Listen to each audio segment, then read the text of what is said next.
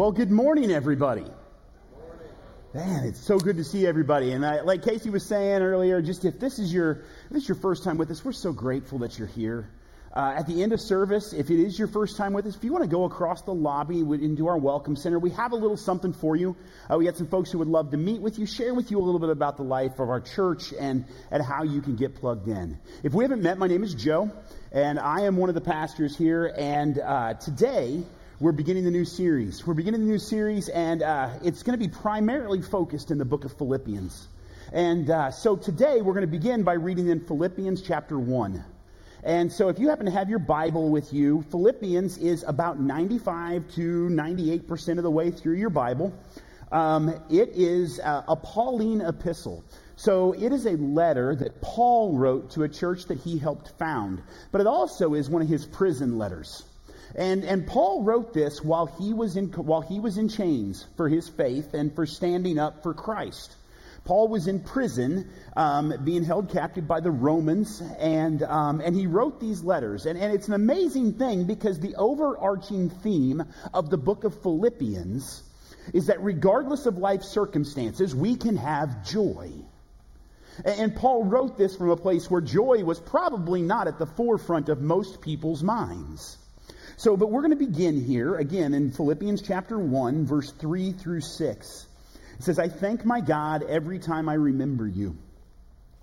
In all my prayers for all of you, I always pray with joy because of your partnership in the gospel from the first day until now, being confident of this, that he who began a good work in you will carry it on to completion until the day of Christ Jesus. Thank you, Jesus, for your word. I want to take a moment and I want to pray for us. And I ask that you, as I pray for you, that you pray for me and each other, that in this moment, that for the next few minutes, that the noise of this world just gets drowned out. That we can spend this time sitting in the presence of God, feeling his love, feeling his presence, and learning from his word. So Heavenly Father, I come to you today and I thank you for the opportunity we have to learn from you. To learn from the ultimate source of wisdom, life, hope, and faith. And Lord, I pray today that the noise of this world is just set aside for a moment. That whatever happens to be going on, that we can lay it at your throne and learn from you before we have to walk out these doors. And I pray that, Lord, as we walk out these doors later, that we walk out with a different confidence. A confidence not in ourselves, but in who lives inside of us. And so, Lord, I pray all these things in your holy name. Amen. So when I was growing up, I grew up in the day and age that a lot of people in this room grew up in, of the greatest sketch comedy ever. Okay? Now, I used to get up in the middle of Saturday night after my parents were in bed and sneak out and watch TV, thinking they didn't know what was going on. They knew. I'm a parent now. I know that they knew. But I grew up in the day and age where we laughed at Chris Farley while he was living in a van down by the river. I laughed at Jim Carrey being the very worst fire marshal that there has ever been. And Martin Lawrence being an old security guard named Otis. But I also would occasionally laugh at something else. When I would go visit my grandpa or my Uncle Kermit, yes, his name was Kermit. He was also 6'5", so nobody said a word. We would watch sketch comedy that they said was a variety show, but it wasn't. It was sketch comedy. It was just a little more country. We watched this show called Hee Haw. And we'd listen to Roy Clark play the banjo and the fiddle. We'd laugh at Minnie Pearl and somebody named String Bean. And you know, in that time, there was this song that they sang. And it's been on my mind a lot as we've been preparing for this series on joy.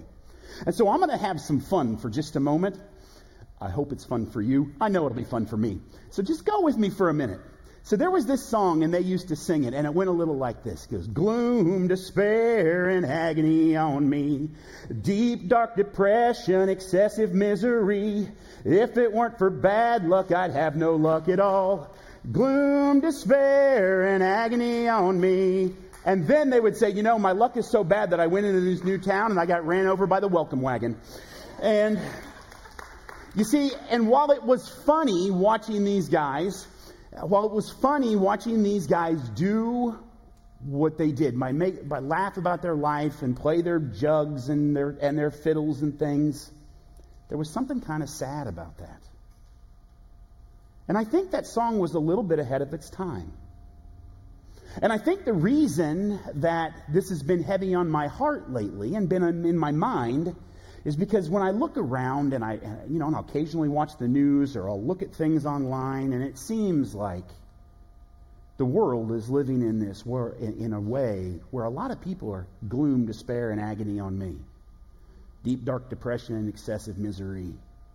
And it feels like that they've accepted that this is just the way it's supposed to be. John Tyson, a pastor in New York City, calls this languishing. I love this word. It's a big word. It's a powerful word. He says it's that spot in between, well, I know that life could be worse, but not a lot worse. And I don't believe that it could probably be any better. And we just accept that this is life, this is what's going on, and we sit and we feel sorry for ourselves. It's this spot of languishing. But it doesn't have to be that way. It doesn't have to be that way. And my prayer for this week and the next 2 weeks is that, like Paul said earlier, we could face this with a new power. We could pray with a new power. We could stand with a new power. And that power comes from who lives inside of us. And that power and the answer to languishing is joy. That we can pray with joy and face life with joy regardless of the circumstances. Now listen, it is not lost on me or any of us in this room that this world is hard. It's not lost on me that sometimes it can feel like the weight of circumstances can rob us of our joy. It can kill our happiness and destroy our outlook on life. It can feel like we're fighting a battle that we cannot win. And truthfully, on our own, we can't. On our own, we'll fall victim to any or all of the three weapons of the enemy of God, who is contending for our temporary lives and our eternal souls. He fights us, and he knows our weaknesses. And he has three weapons that I believe we can all fall victim to at times. And the three weapons of the enemy are division, distraction, and discouragement. They're all founded in deception because he is the father of all lies. But we can fall into the lie that says, I have to be against my brother. That because we don't see eye to eye on this one thing, that we have to be divided. It's a lie that leads to division. And all of us can look around and say, we've seen this in the last few years. That distraction that we get, that we believe a lie that says this is no longer the main thing, that this little thing over here, whether it be our happiness or a temporary circumstance, is the main thing, when in all honesty, it is temporary, it is not eternal. But it can distract us from the main thing. Or it can discourage us by telling us we are less than the Father in heaven says that we are. The lies of the enemy he uses. They're the tools he's fighting for the temporary lives of those of us who do know Jesus and the eternal souls of those who do not. For those who know Jesus, these are meant to drive us to accepting that languishing when joy is available. For those who don't know Jesus yet, it's meant to drive them away from ever knowing him at all. This is what the enemy wants. This is the primary objective of our enemy, keeping us from experiencing the fullness of life that Jesus Christ alone offers. And Scripture speaks about this. It lets us know that by watching the life of Jesus, who was tempted in every way that we are, we have to remain on guard.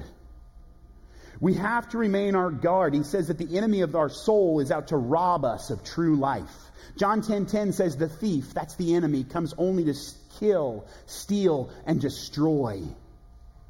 But you see, friends, it doesn't end with that, because there is an answer to it. It continues, says, but I have come, that's Jesus, that you may have life and have it to the full.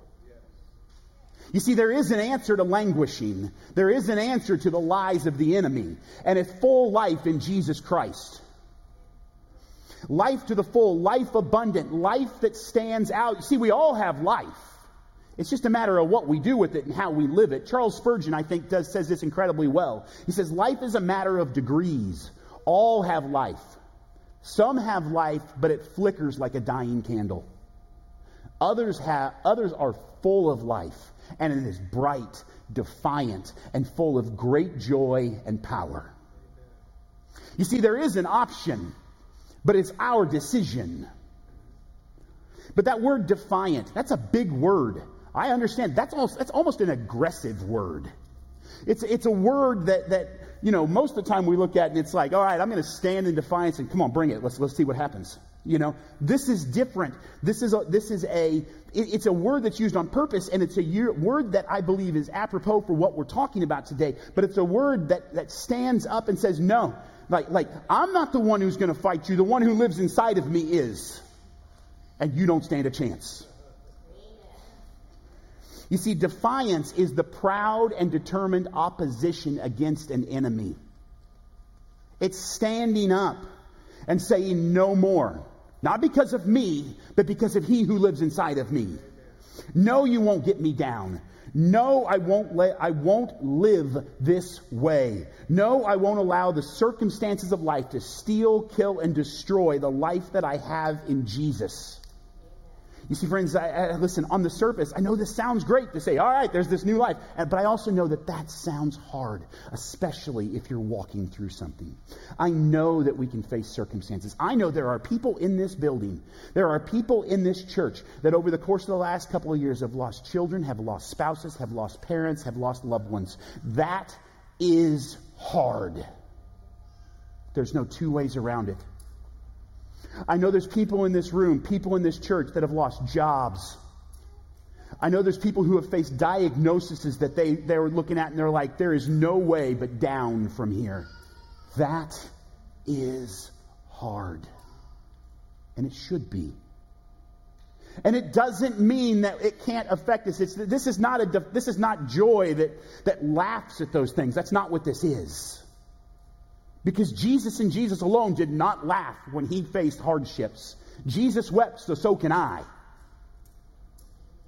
But it's a joy that stands and says, this will not define me.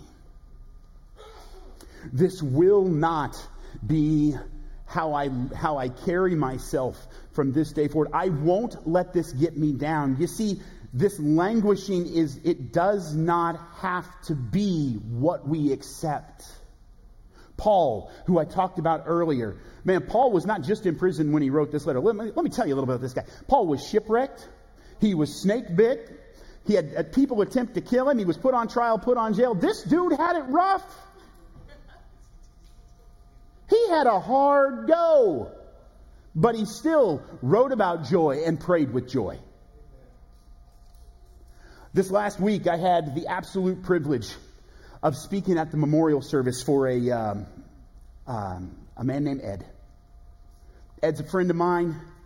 I used to take care of Ed. Ed was a 63-year-old man with Down syndrome. When Ed was born, he was born with a hole in his heart. He wasn't supposed to live to see 18 months. Throughout Ed's life, he had 19 major surgeries, all of which they told his parents when he went into, he probably isn't going to come off the operating table. 2 years ago, Ed had a brain bleed. They had to do brain surgery. This was the last surgery that they ever did for him. When he came out of anesthesia, they asked him how he was doing, and his response was simple: happy, happy, happy, I love you. You see, it's easy to think that may be the anesthesia talking. Anybody who's been in the room with someone who's been under anesthesia knows sometimes the things that come out of our mouth are interesting. I was at the hospital with Ed one day when he broke his collarbone in his arm. And through his tears, someone asked him how he was doing, and his response was, happy, happy, happy, I love you. I was there when when one of his roommates bit a chunk out of his arm.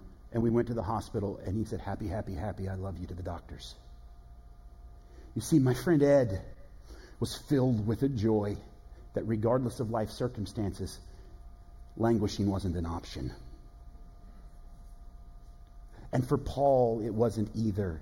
And for us, it doesn't have to be. You see, a full life, a joy-filled life is possible. And it does defy the ways of the world. But how is it possible? Friends, it begins with a gift. It begins with a gift. You see, members of God's family receive a gift. Members of God's family receive His inheritance. Members of God's family receive an eternal inheritance.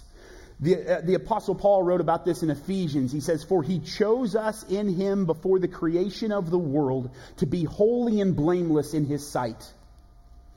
In love, He predestined us to be adopted as His sons through Jesus Christ."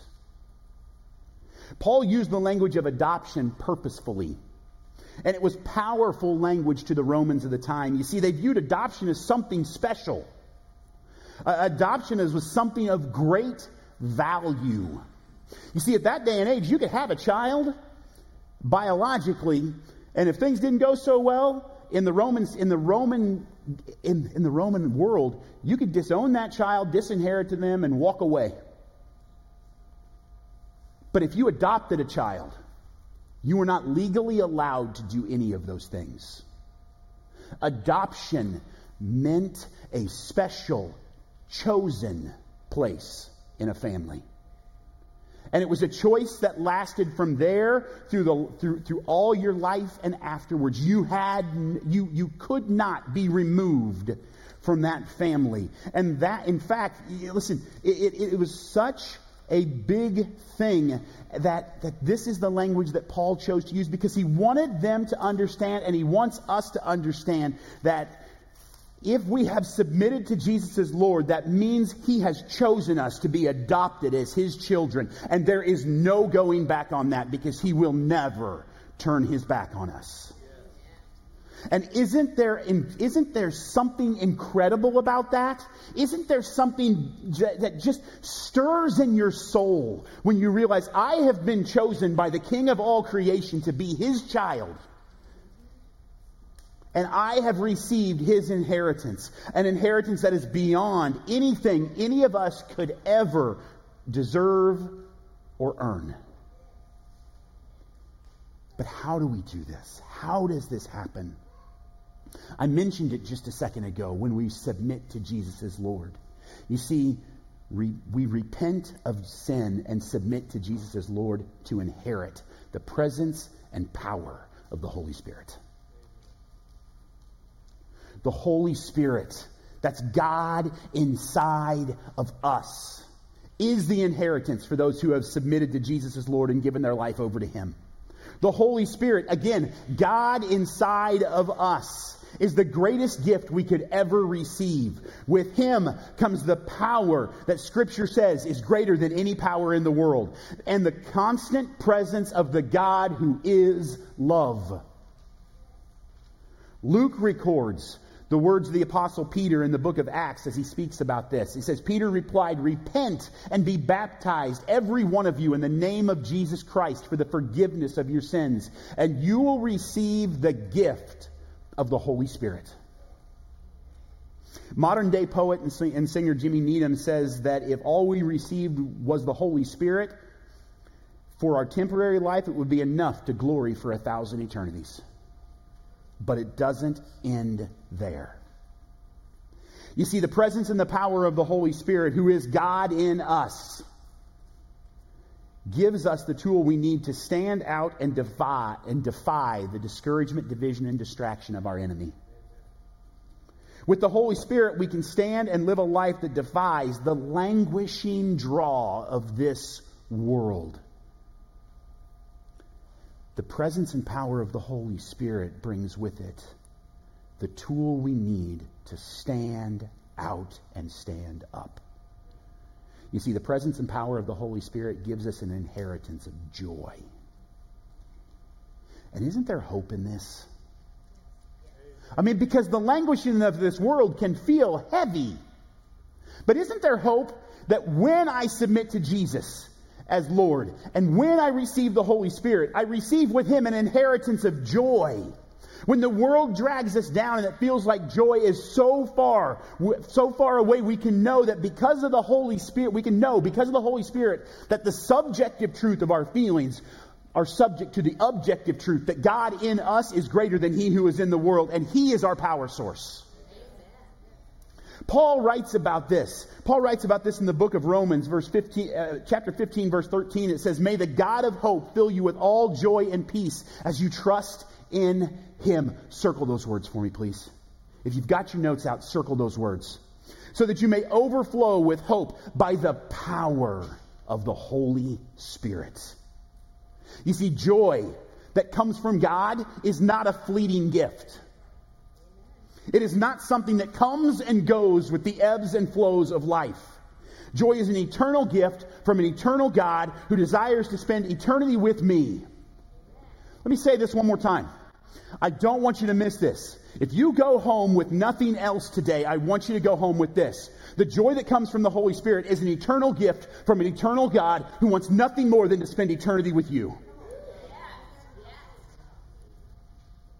This is the joy that we have been given. This is the joy that we can stand in the power of because of who lives inside of us. Every gift from God is meant for eternity because the gift giver is eternal and His love is beyond measure.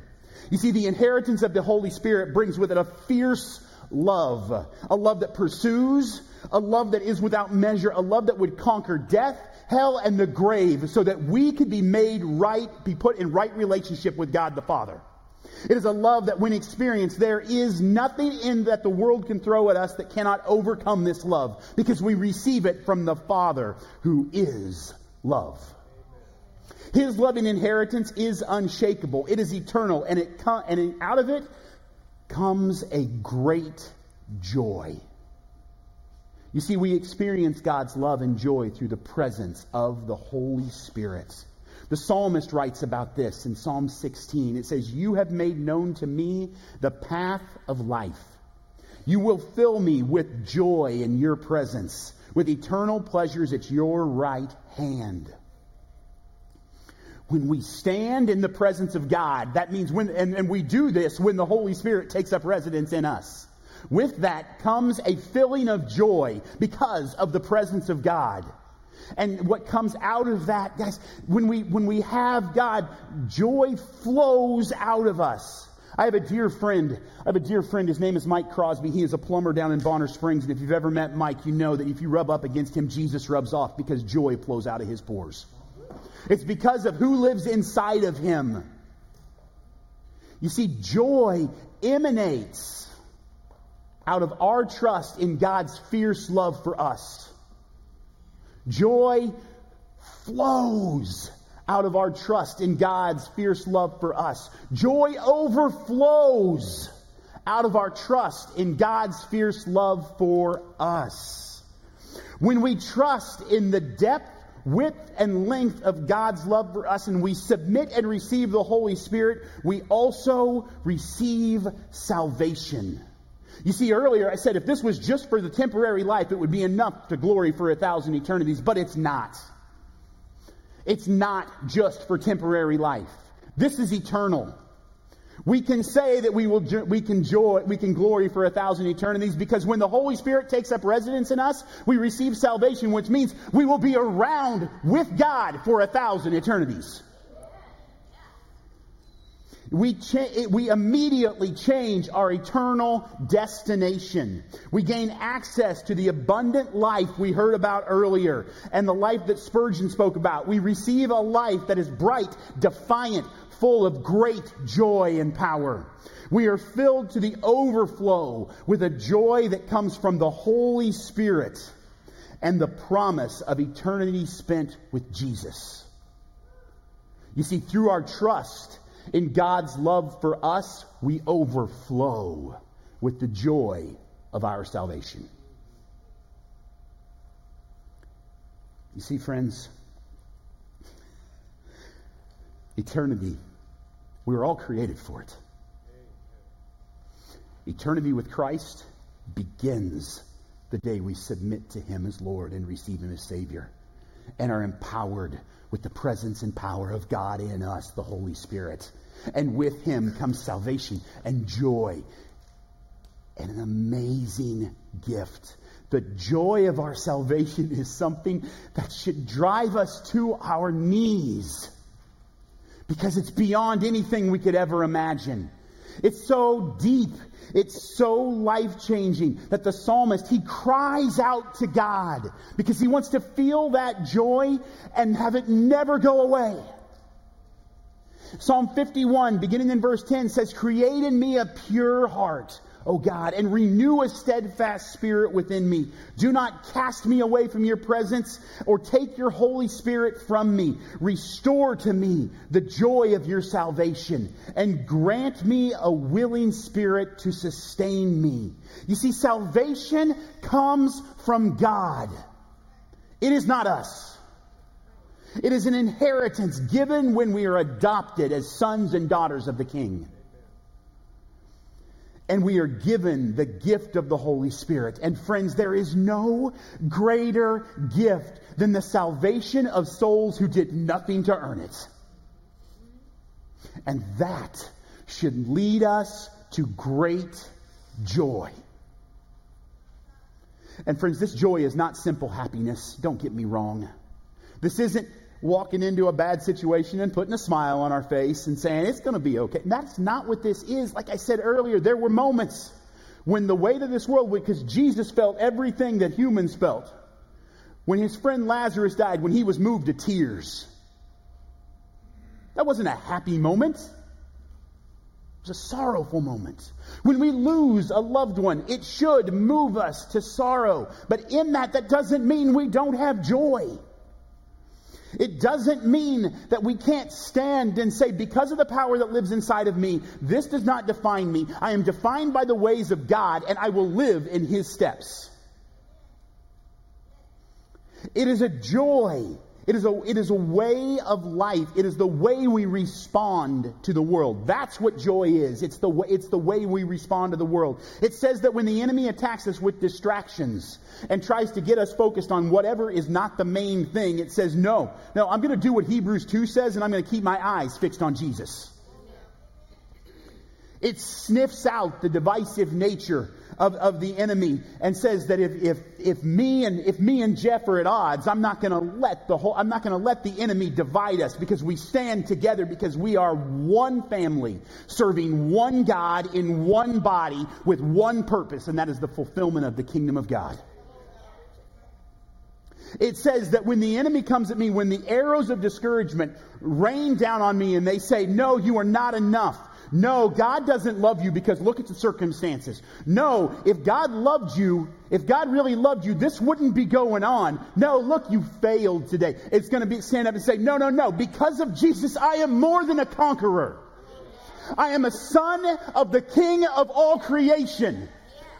I can live a life that is marked with great joy, not because of me, but because of the one who lives inside of me, because He chose me. And He chose you. You see, friends, that is defiant joy. And it's the joy that we receive as an inheritance from the King of all creation. It is a joy that comes as the result of the Holy Spirit taking up residence in us and changing us from the inside out. Not just changing our eternal destination, but changing the way that we live our life and changing the impact and legacy with which we will leave. My friends, over the next 3 weeks, I pray that as we continue to dive into this, as we continue to dive into what does it look like to receive joy, what does it mean to die? What does it mean when we dive into living a life marked with defiant joy, which is what the Holy Spirit gives us, and to leave a legacy of defiant joy, again, which comes when the Holy Spirit takes up residency in us and changes the course of our lives. I pray that our series Big Idea is something that we can all say with conviction and passion. that I have received an inheritance of joy, and through Christ, not myself, my life will leave a legacy of joy that defies the ways of the world. Because, friends, that is what we are here for. It's not gloom, despair, and agony on me. It's joy, hope, power, and the presence of the living God. So, friends, as we finish up today, my prayer for you, my prayer for me, my prayer for those who will be here over the course of the next couple weeks is what Paul writes about in the book of Romans chapter 15. And he says, may the God of hope fill you with all joy and peace as you trust in him, so that you may overflow with hope by the power of the Holy Spirit. May the God of hope fill you with all joy and peace as you trust in him, so that you may overflow with hope by the power of the Holy Spirit. Friends, we have received, if we have submitted to Jesus as Lord, we have received an inheritance that is eternal. We have received an inheritance that is the presence and power of the King of all creation. We have received an inheritance of joy.